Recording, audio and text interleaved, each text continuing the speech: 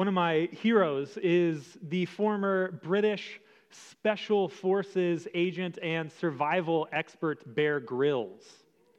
And Bear Grylls was made famous by his show Man vs. Wild, where he would go into these precarious situations in the snow or just the wilderness in general. Here he is in the Sahara Desert looking very cool. And he would kind of show principles of how, if you were to find yourself, say, stranded in the Sahara Desert, which I know happens to us all the time, but when you find yourself in that situation, what are a couple of the things that you need to know in order to increase the odds that you will live to tell that tale? And I had the incredible opportunity a few years ago to go on this 2-day survival course with Bear Grylls and hashtag humble brag. And the most important thing that I learned from this wilderness survival expert is that I would not survive in the wilderness. The second most important thing I learned about surviving in the wilderness is that it's this incredibly, almost irrationally counterintuitive principle that dramatically increases the possibility that you are to survive in the wilderness, and it's simply that you stay put. That you stay where you are, and you try and get the right resources around you that will give you a little bit of runway to allow you to wait for help to come. And this wilderness survival guide is also a principle for the survival of your soul, of what it takes and what it looks like for God to come to your rescue. Is this counterintuitive reality that in the wilderness of your life, the thing that you most need to do and the thing that your survival mechanisms will scream against is staying in that place with the hope and the confident expectation that rescue is on its way. And this, my friends, is what the theme and the season of Advent is all about. And this is what we are exploring with the prophet Isaiah this Advent season, leading up to Christmas Eve, this holy night when Christ is born.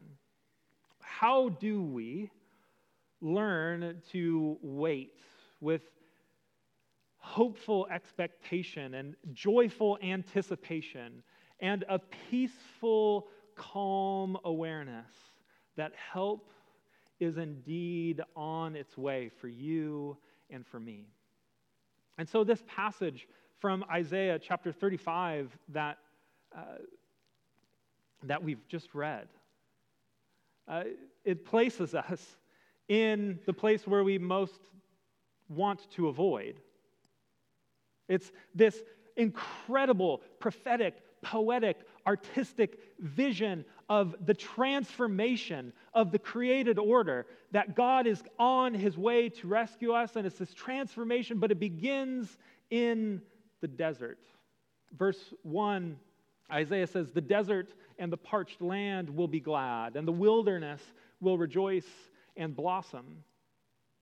Now you see, Isaiah isn't just simply poetically trying to describe a situation of idealistic reversal.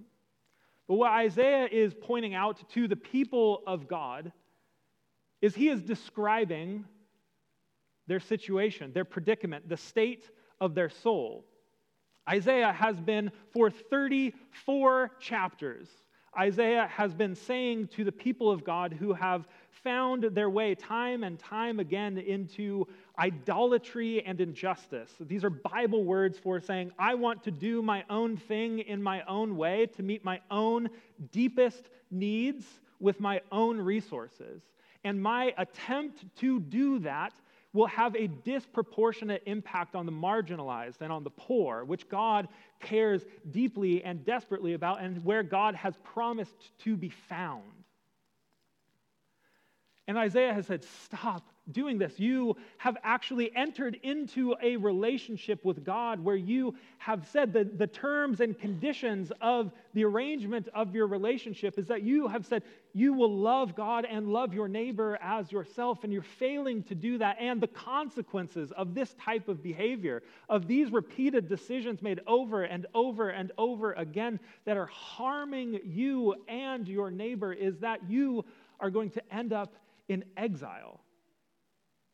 And the deep irony here is that the people of God, who God, in the book of Exodus, we read the story of God liberating his people who had become slaves under the boot of the empire, led them through the desert wilderness and into the promised land where he has set them up and established them to be a kingdom of light and the salt of the earth, to demonstrate what it looks like to the world to live like God is king, to let the trust in God be our sort of political policy, that this God has taken this people through the wilderness, but God has said, you keep choosing and choosing to do the things that I have asked you not to do, and so I'm going to surrender you to the consequences of your decisions. And those consequences lead them away from the promised land and back into the desert.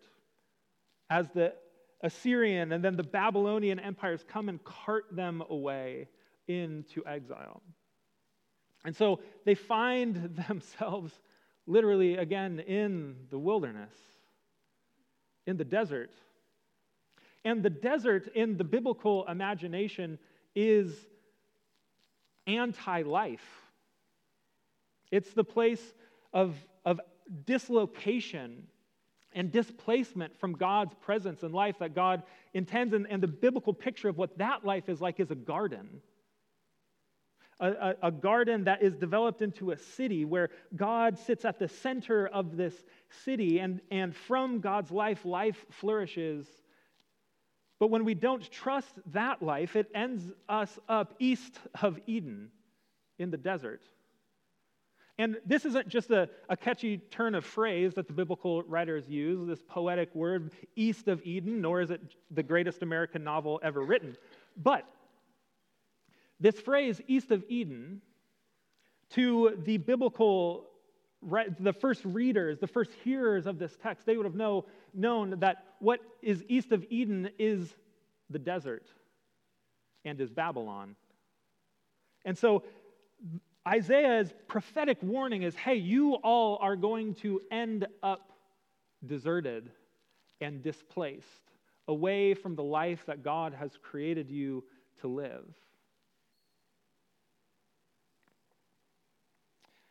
And the thing that I know to be true from my own experience is that you and I are also in the desert. You and I, in one way or another, have found our way into the desert, where survival depends on our ability to make our own way forward with our own resources. In one way or another, you and I are spiritually dehydrated. You and I are chasing after one type of mirage of life or flourishing or another. That we've all accepted promises of the good life. We have strategies for survival and security, that when we follow those things, which are good things, just out of order, when we follow those things, we end up in the desert, and our lives get dried out, and we find ourselves thirsting for something more, thirsting for something that can sustain us. We end up longing for something to come and lead us out of the wilderness.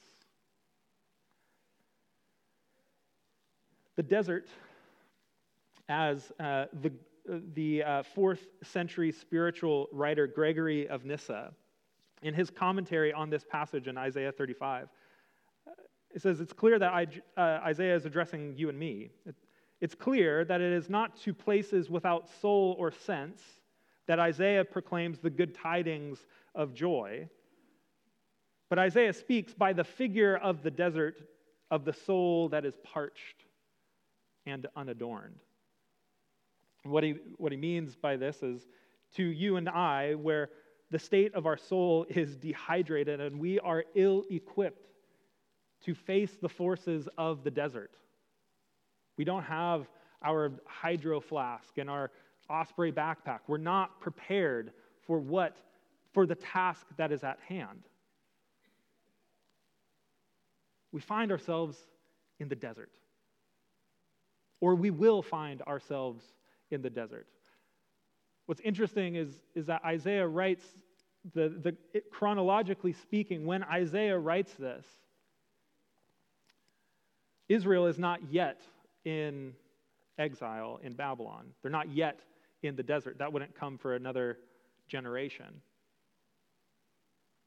And so if you're not in the desert right now, I can promise you in love that you will find yourself there. Spiritually speaking, some people call this the dark night of the soul.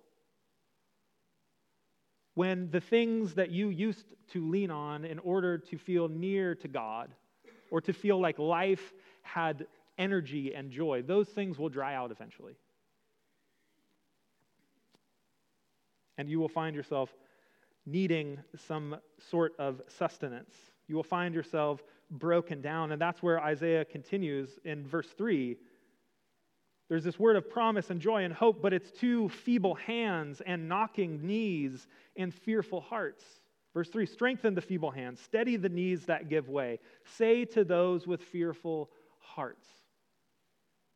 In one way or another, we are in one of those three categories this morning.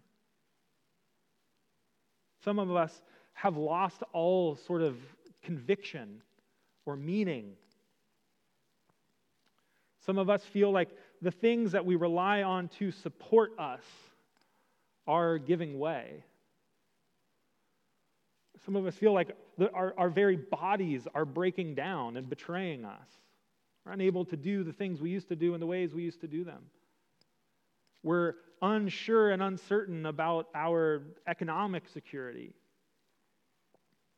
The things that we used to do now with confidence now bring us a sense of fear and trepidation. And I know that all of us, if we were to sit here and think about a situation or a relationship or some season of your life that you're in, if you were to sit and think about that right now, you would physiologically begin to experience what Isaiah is talking about this being in the desert. We would physically start to have anxiety take hold of our bodies. And I know that for all of us, we have a situation or a relationship in our life where this brings up this type of response. What is that for you today? Who is that for you today? Where is that for you today? When is that going to happen for you today?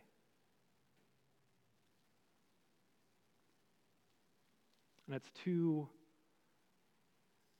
this predicament, this reality, this spiritual condition that Isaiah speaks this prophetic, powerful, and poetic word of hope that says to you with feeble hands, shaking hands, be strengthened. To you with knocking knees, be steady. And to you with fearful hearts, hear these words. From the next part of this verse continues on, and I love this paraphrase from Eugene Peterson's Message translation, where he says, "Courage, take heart, friends.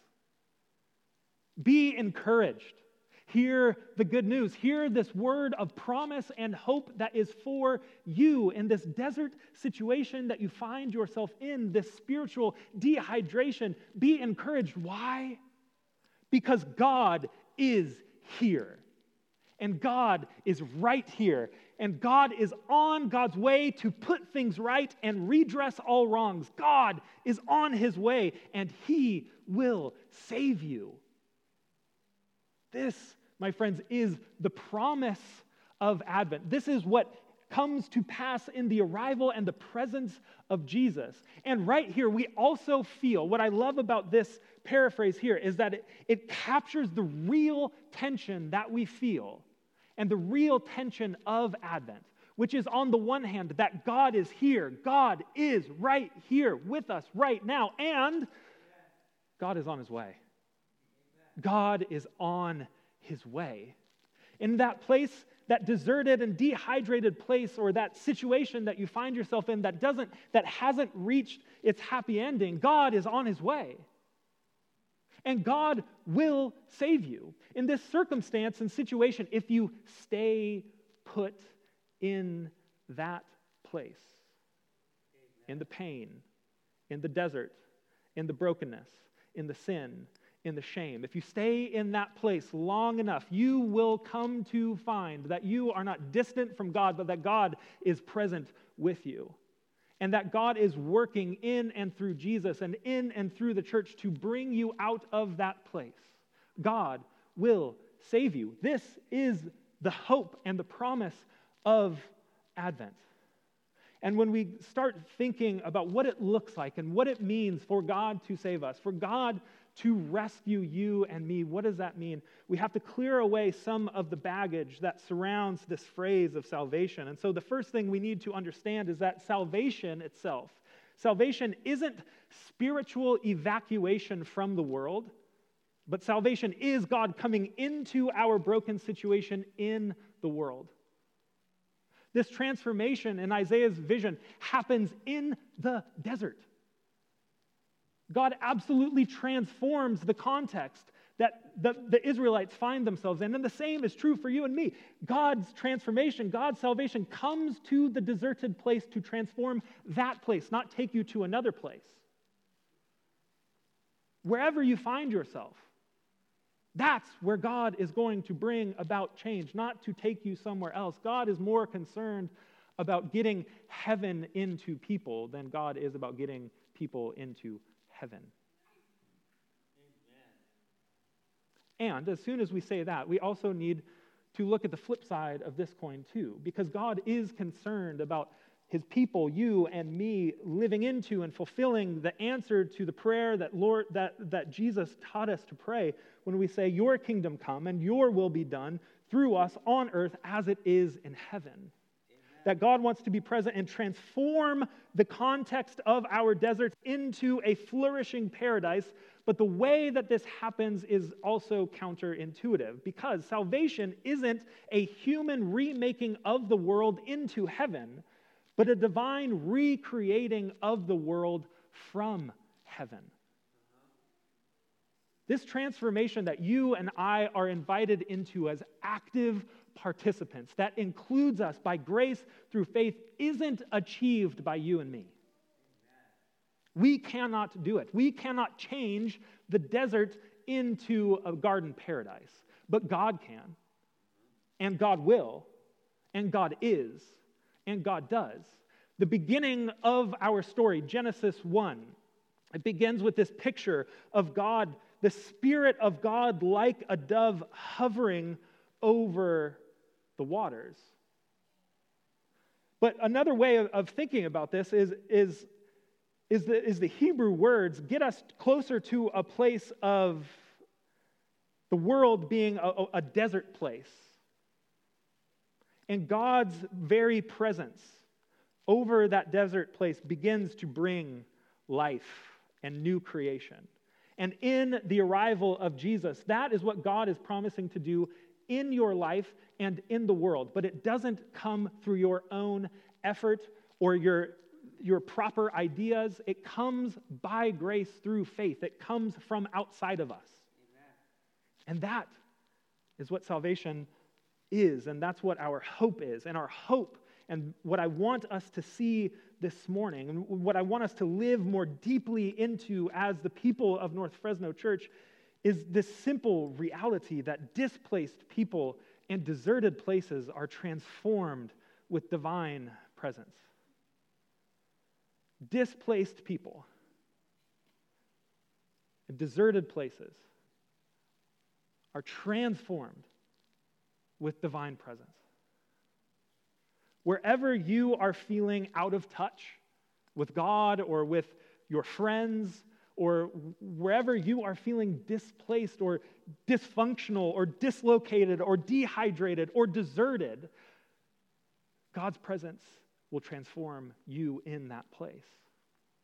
And deserted places, whether the desert itself, the earth itself, or Fresno itself, will be transformed with divine presence. And the invitation is for people like you and me to live in the divine presence so that transformation can come from God into the world. So that we can bear witness and point out all of the ways where we see this sort of transformation occurring. And when it comes to what it looks like to receive this presence, to look out for it, to hold on to it, to hope in it, and especially, this is especially true if you're not a follower of Jesus. I come constantly back to these words from the novelist and theologian Frederick Buechner, who writes this: "For what we need to know, you and I, of course, is not just that God exists. The promise of Advent isn't merely God exists. See, proof, baby born. That's not just the mere promise of Advent. It's not just that God exists, not just that beyond the steely brightness of the stars, there is a cosmic intelligence of some kind that keeps the whole show going, but that there is a God right here in the thick of our day-by-day lives. It is not objective proof of God's existence that we want, but the experience of God's presence. That is the miracle that we are really after, and that is also, I think, the miracle that we really get. And so the challenge of receiving the gift of God's presence, the gift of rescue, of salvation in the desert, is to take Bear Grylls' advice and stay where you are. To stay put. To trust and hope that God is on his way to rescue you from whatever predicament or precarious situation you find yourself in today. And that by naming that, by naming the messy and painful and heartbreaking and heart-wrenching realities of whatever it is that you are feeling or thinking or experiencing, even when that means feeling and naming and experiencing what it feels like for God to be absent. God, you said you would be with me in moments like this, but I can't feel you. I don't know where you are. Where are you? What is happening? What is going on? That is also God saving you. And for the church, for North Fresno Church, for you and me, what this means is that this transformation that God is inviting us into as a church, this transformation that God is inviting you into as an individual, begins with prioritizing your life around the presence of God. This is not just a 1 hour, 1 day a week reality, but it is living near to the God who is near to you, It is by taking time in your day and in your week to become aware of the fact that God is with you. And that God, that's why we're doing what we're doing right here, right now. And in every effort that we do around this stage and together in this community is geared toward pointing you and me to the presence of God with us. And when we're able to stay focused on who God is and where God is and what God is doing, then incredible transformations can happen. As the pastor Tyler Staton puts it in a phrase that I cannot shake. This is just my prayer for us. As he writes, prioritize presence in the church and you get the kingdom in the city. By prioritizing the presence of God in the church, the deserted places and the displaced people in the city will become transformed with God's presence. And this is why we do things like Christmas Connections. And it's an overwhelming joy to be standing in the lobby today and to be walking through our office this morning and just see hundreds of presents that are being given to people in our neighborhood, people who we have cultivated relationships with through faith. That these people are getting something that they have asked for in situations where they find themselves that they never asked to be in. And in these places, when we participate and in the transformation that God is bringing about, we realize something absolutely profound. That you and I, and as we get connected in these sort of Christmas connections, we realize that it's not you and me who are bringing the presence of God to places where it's absent. So we're finding that you and I are absent from the presence of God, who is near to the marginalized and to the poor and to the brokenhearted and to the displaced and to the forgotten. And when we remember the forgotten people and the forgotten places, we discover ourselves. We find that God is near to all of us. And so, my friends, what does it look like for you and for me to find times and spaces in our life where you can simply be still and unplug, get away from your phone, get away from distractions, and become aware of the fact that God is near to you?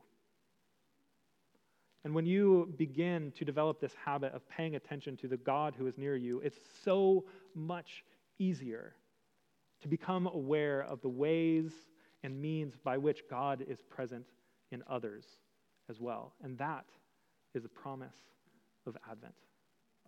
That displaced people and deserted places like you and me will be transformed by the presence of God. So, beloved, come, let us adore him. Amen. Amen.